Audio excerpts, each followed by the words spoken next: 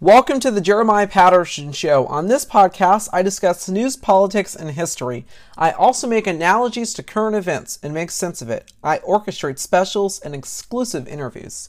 On this episode, I will talk about the astonishing front page of the New York Times, the inexplicable rationale behind states reopening, and a piece by Michael Bloomberg.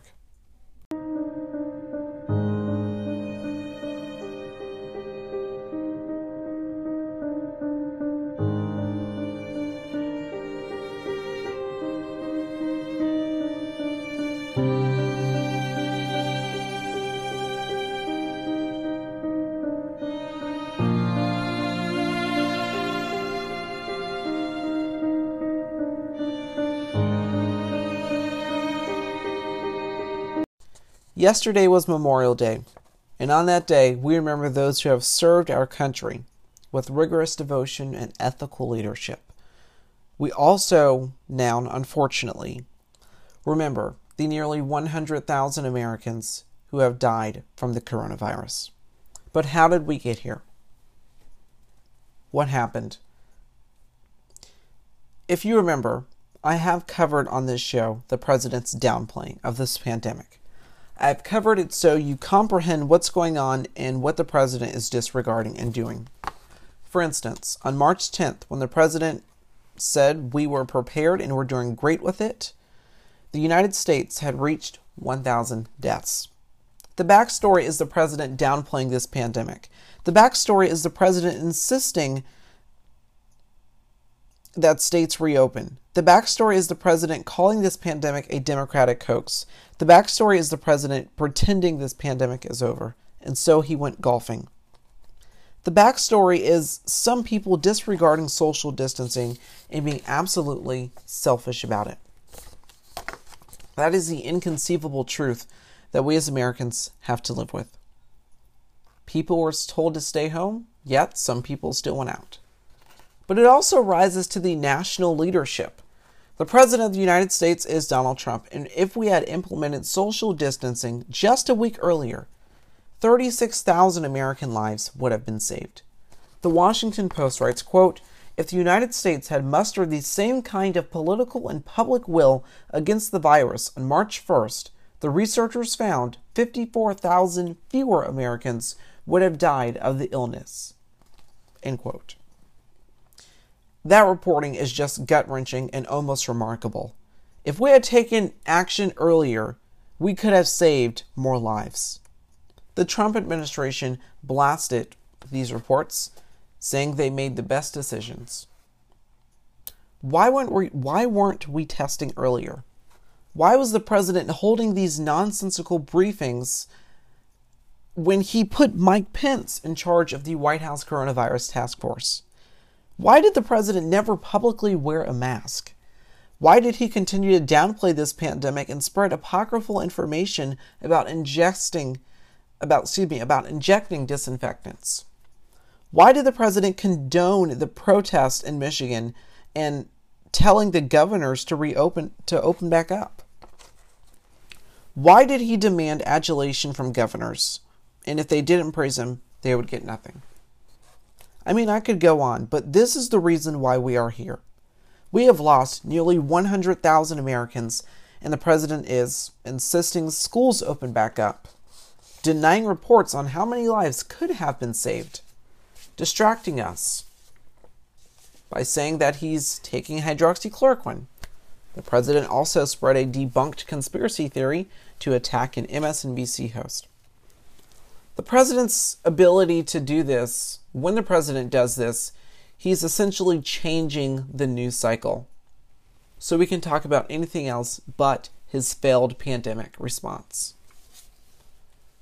The news cycle here mostly has been covering the coronavirus. And when the president does not want the news cycle to cover the coronavirus anymore, he will say something so outlandish, so astonishingly preposterous, that it catches their attention, and so they cover it. And so here on this show, we try to do the opposite. Try not to break news and feed into the president's distractions, because they can be lethal.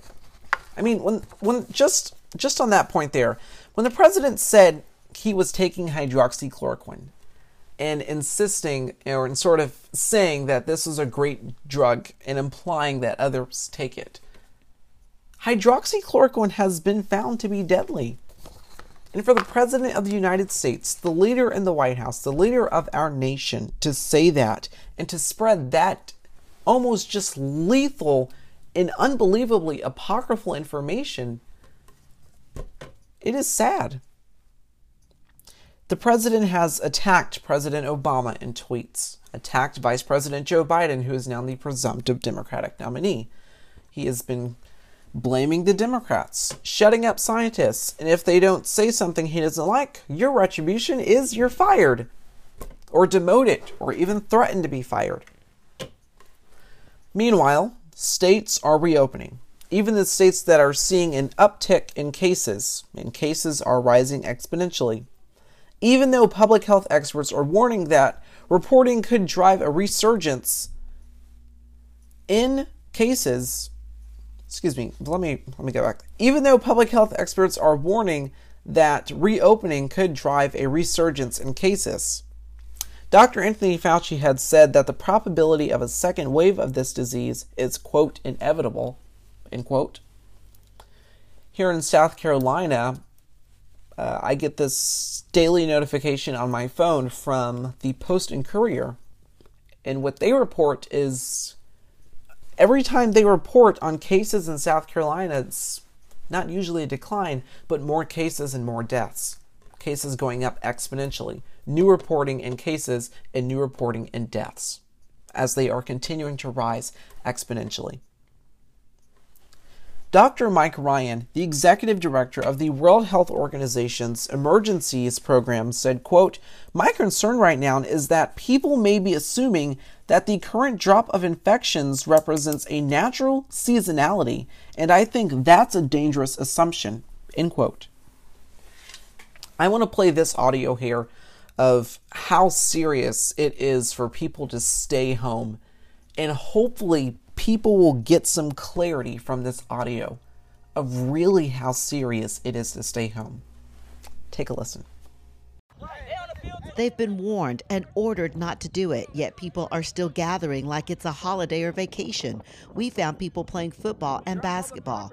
They may think it's safe, but health experts say it's not. The thing about this virus that is unique and is very concerning is that there's a long incubation period. And, that's the period of time when people may have the disease and they have no idea that they have it. Someone could be a carrier for up to 14 days and not know it. One person can spread COVID-19 to 2 people, and then those 2 people spread it to 2 others, and so on until thousands are infected. We think, oh, well, my friend, they haven't been very many places, but they may have come in contact with another friend who has. That's why local authorities have ordered people to stay home and not gather. And if you do have to go out for food, then you should stay 6 feet apart from people and don't invite people into your home. If you care about those people, you want to keep them safe. If you care about them, you want to make sure you are not the one who endangers them in any way. Because so many people are still violating the orders. In Fort Worth, the city took down basketball hoops, and some cities have closed parks and popular places. The next few weeks are critical. Officials are begging and pleading with the public to do their part to stop the spread. In Arlington, I'm Rebecca Lopez. Guys, I am 39 years old, and I am 26 weeks pregnant, nearly, with my baby. I've just been told that I have COVID-19, and I've been ill for 2 weeks. I've been in the hospital now since Saturday, and today is Wednesday. I have pneumonia on both lungs, and I'm fighting for me and my baby. It's not worth going out. I think you wouldn't. You can get another time.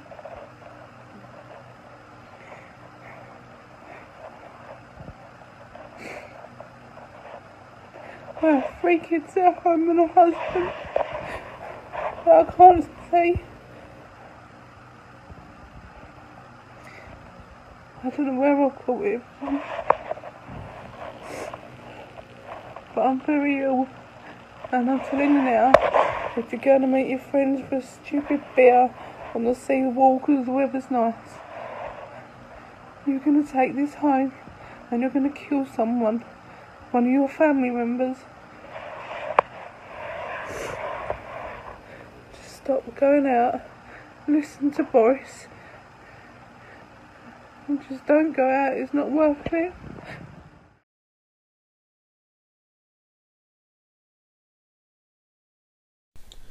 The words "stay at home," those 3 words have been said for weeks now and for months now. And yes, of course, it seems like a simple thing. And it should be a simple thing. Even though you really do want to get out your house, they are saying it for a reason. It is to save lives. And it is to stop the spread. It is to stop the spread of the coronavirus. It is to stop cases from rising exponentially. It is to stop deaths. And as we are reaching nearly 100,000 deaths, those 3 words are still effective. Stay home. Stay at home. Those 3 words there, stay at home. I mean, that last clip that I just played there, I don't think people understand or can even just comprehend those 3 words unless one person of their family or unless their friend contracts the virus or unless they contract it themselves. How many more people have to die before people understand that those 3 words are essential? Stay at home. Stay at home. Those 3 words there. Those 3 powerful words. When people stay at home, you are saving life. You are saving a life. When people stay at home, you are not spreading the virus to other people. People think that just because they are asymptomatic, they do not have the virus. It has already been reported that asymptomatic people can spread the coronavirus.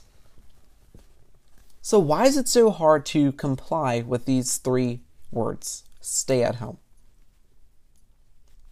Yes, domestic violence is an issue. That is an issue.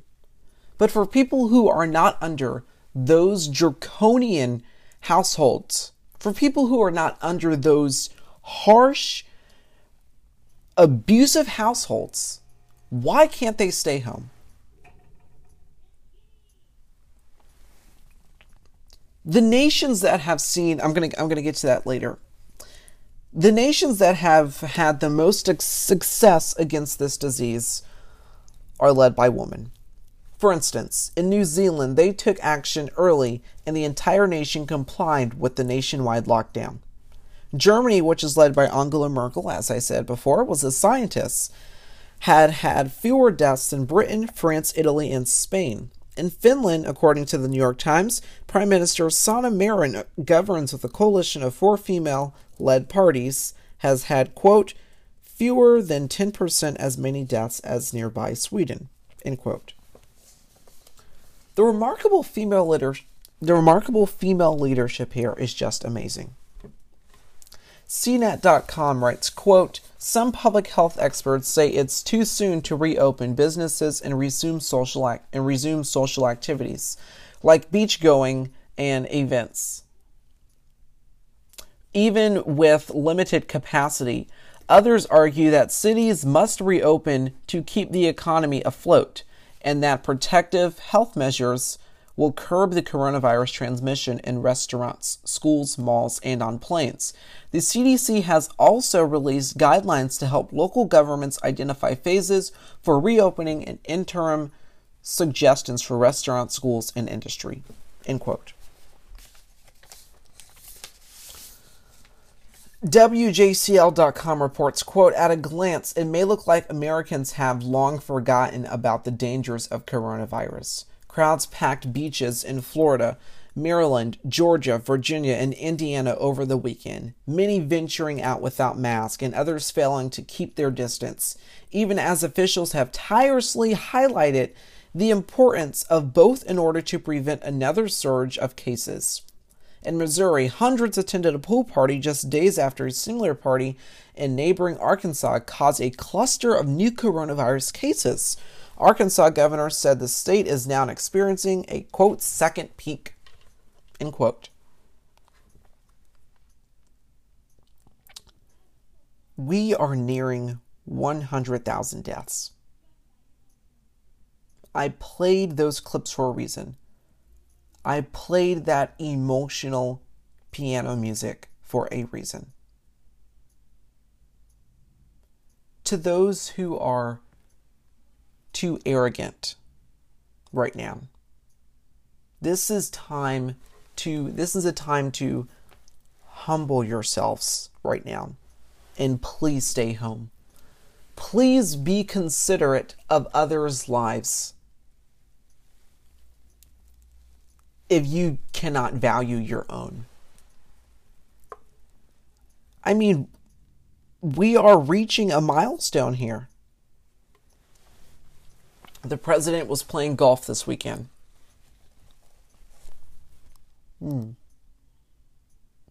A true leader would be in the White House working persistently to help with these efforts. Working persistently to make sure states have the resources they need. A true leader would have been in the White House in March, holding these briefings, not in a nonsensical way, not attacking reporters, in particular female reporters, not spreading apocryphal information and using this pandemic to attack your Democratic opponents and to attack those that you publicly disagree with. A true leader would have taken earlier action. A true leader would have not downplayed this pandemic when the United States is at 1,000 deaths. We cannot get that time back. Time is irrevocable. We can't get that time back. The Washington Post reports yesterday, quote, Memorial Day weekend draws big crowds as U.S. coronavirus deaths near 100,000, end quote.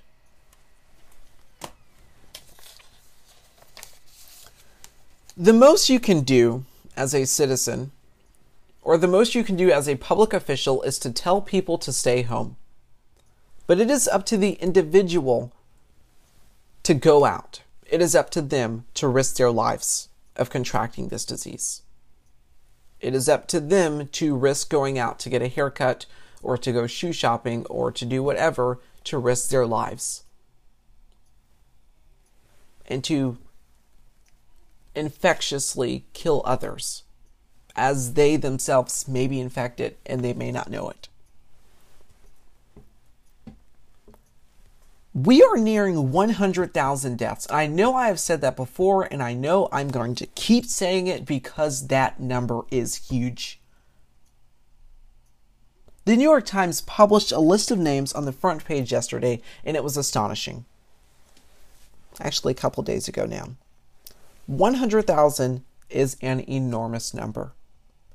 And yeah, of course, we just say it because that's what's being reported, but I really want you to think about that number. 100,000.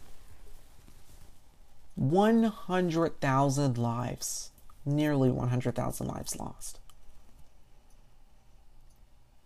These are lives we can't get back. If only action was taken earlier. If only the selfish and careless people had just stayed home. If only the president didn't downplay this pandemic. We could have saved more lives. Now the president is doing it again. Downplaying the probability of a second wave. Now there are some questions about the second wave. Could the second wave be more deadly than the first wave? What can we do to ensure we are not astonished by the exponential growth in cases that will come? And the other serious question is, how many more people have to die before the president and citizens, or should I say some citizens of this country, understand the seriousness of this virus?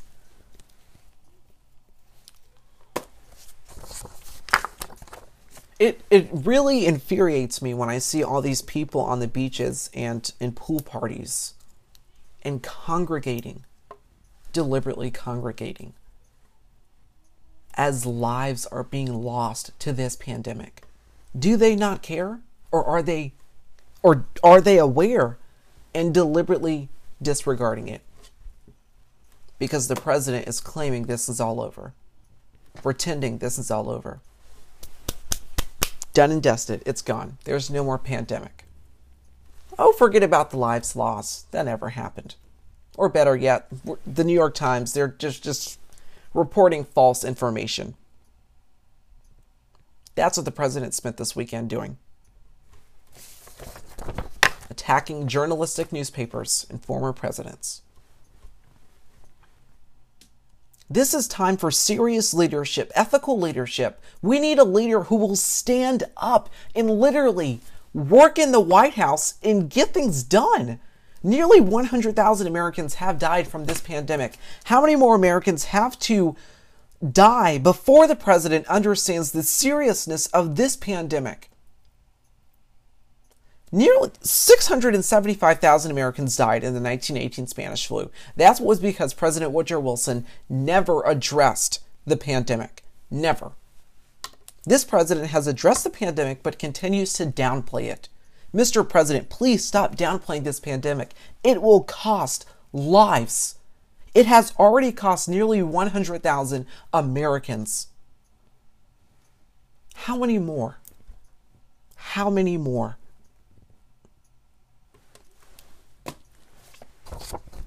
We have much more ahead, including a piece by Michael Bloomberg. Stick with us. At a time when we're asked to sacrifice, we step up to do our part. On the home front, on the front lines, to lend a helping hand and hold each other up. We are resilient, vigilant, and we'll get through this because we're better together, even if we're a little farther apart. Inspector Generals serve as independent watchdogs within federal agencies and are essential to a well-functioning government. That reporting is from Pogo.com. POGO, which stands for Project on Government Oversight. The whole reason why Congress established the Inspector General was to oversee agencies and the executive branch. Then they'd report that information to Congress. And if the president is threatening the Inspector General's work, then that is a problem. That should be a question, and a hearing should be held to hold the president accountable. The federal government is not the apprentice where you can go around just firing people. I mean, you have career officials who have been there for years.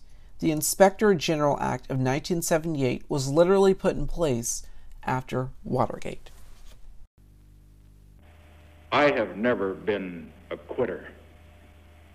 To leave office before my term is completed is abhorrent to every instinct in my body. But as president, I must put the interests of America first.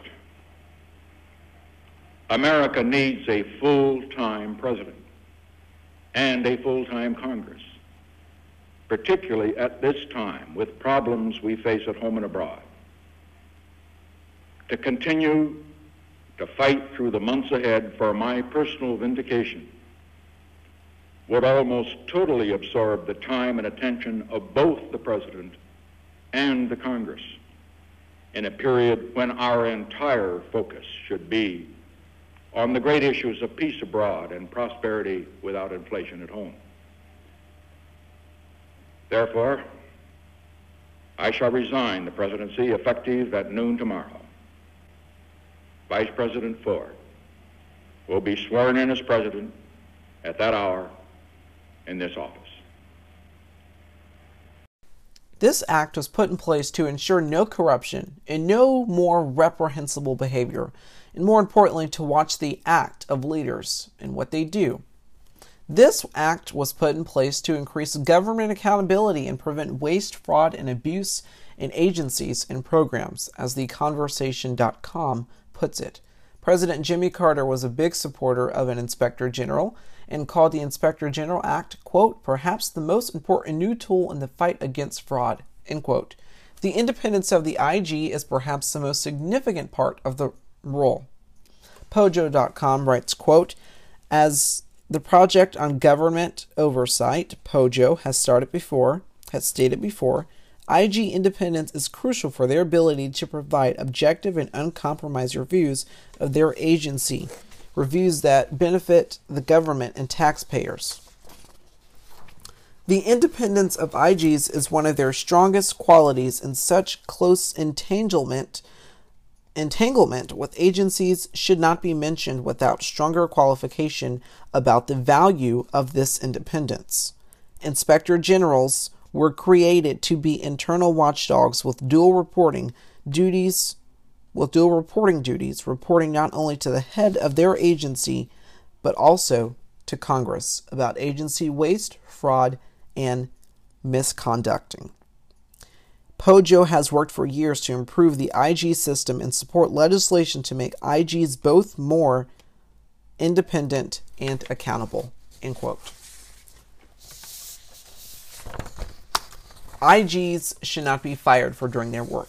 Inspector Generals are simply there to watch the behavior of leaders, to watch for any reprehensible and illegal behavior in the event that it transpires. The President has fired 4 Inspector Generals within the span of 2 months. That Michael Bloomberg piece is up next. At a time when we're asked to sacrifice, we step up to do our part. On the home front, on the front lines, to lend a helping hand and hold each other up. We are resilient, vigilant, and we'll get through this because we're better together, even if we're a little farther apart. Quote, if an Inspector General is removed from office or is transferred to another position or location within an establishment, the President shall communicate in writing the reasons for any such removal or transfer to both houses of Congress not later than 30 days before the removal or transfer. Nothing in this subsection shall prohibit a personal action otherwise authorized by law other than transfer or removal, end quote. Michael Bloomberg, former 2020 presidential Democratic candidate and former mayor of New York City, has published a piece at Bloomberg.com. The headline reads, quote, Trump's firing of watchdogs must be checked. Before I get into the piece, let's back up for a second. Okay, so we first got word that the president was firing these watchdogs and also demoting them. The inexplicable rationale behind the State Department IG that was fired, it never made sense. I mean, we did get word that he was fired, just like Dr. Rick Bright was just demoted. I mean, these IGs who are career officials who have been working who have been working their positions for long times, and the president is just perceiving them as Obama administration officials. These officials have been working here for a long time, and the president is now firing them. Now, apparently what happened with the Secretary of State, Mike Pompeo, is the president said that Pompeo asked him to fire the IG because the IG cannot be fired by the head of the agency of which they are working for. For instance, if you have an IG in the CIA director cannot fire that Inspector General. So, in Michael Bloomberg's piece here, he essentially writes that this behavior must be checked, and it cannot go unchecked because this is essential. It is essential that IGs stay independent, as they were so created to be. Quote, expressing concern isn't good enough. Senate Republicans should join with House Democrats in holding hearings that probe why the president fired 4 inspector generals over the past 2 months without, as a 2008 law requires, giving Congress 30 days notice and providing a written explanation. Quote, Trump said he never heard of Lennick and had no reason to fire him, except that the man Lennick was investigating, Secretary of State Mike Pompeo asked him to. Say this for the president, at least he's skipping the cover-up. Congress should finish the work itself. The Constitution vests oversight of the executive branch with the legislative branch because no administration can be trusted to police itself. Never has that need been more apparent. And then the article goes on, quote, the intelligence community's IG, Michael Atkinson, who rightly disclosed to Congress a whistleblower complaint about the Trump's call with the Ukrainian president, which led to the president's impeachment. Again, Trump made no attempt to hide his self-serving intention, saying Atkinson, quote, he took this terrible, inaccurate whistleblower report and he brought it to Congress, end quote. Trump accused her of, let me back up here. The acting IG of the Department of Health and Human Services, Christy Grimm, who had written a report warning the president and the federal government about inadequate PPE and several shortages of coronavirus tests and widespread shortages of essential equipment, Trump accused her of being a politically motivated member of the Obama administration, when in fact, quote, she is a career public servant who had worked in the Inspector General's office since 1999. Way before President Obama got in there. So there's a correction. The article goes on to say, quote, Trump's disdain for accountability and disregard of basic ethical standards aren't new, but this assault on IGs isn't just about the president stripping federal agencies of independent-minded watchdogs. Watchdogs protects misconduct throughout the federal government. It's a corruption disaster in the making. Trump has all but dared Republicans in Congress to stand up to him. So far, only a handful have expressed any serious concern, much less called for hearings. Until that changes, the Trump administration will be able to shield itself from proper oversight, and ethical violations and acts of fraud and abuse will continue unchecked. The American people of all parties should demand better. Once again, this remarkable piece from Michael Bloomberg, a former 2020 Democratic presidential candidate and former mayor of New York City, saying, hey, the president's doing this here. The president has fired these 4 inspector generals. This should not go unchecked. This is information and this is behavior that needs to be checked by both houses, by both the Senate and the House of Representatives, by Republicans and Democrats. This is something that needs to be checked. Hearings need to be checked into going in deep into investigations of what happened, when it happened, and why it happened. And so that is what's taking place here. And so that is Michael Bloomberg's fantastic article and giving us some insight and sort of perspective on this issue. I will make sure to leave that article in the description of this episode. The last note is up next.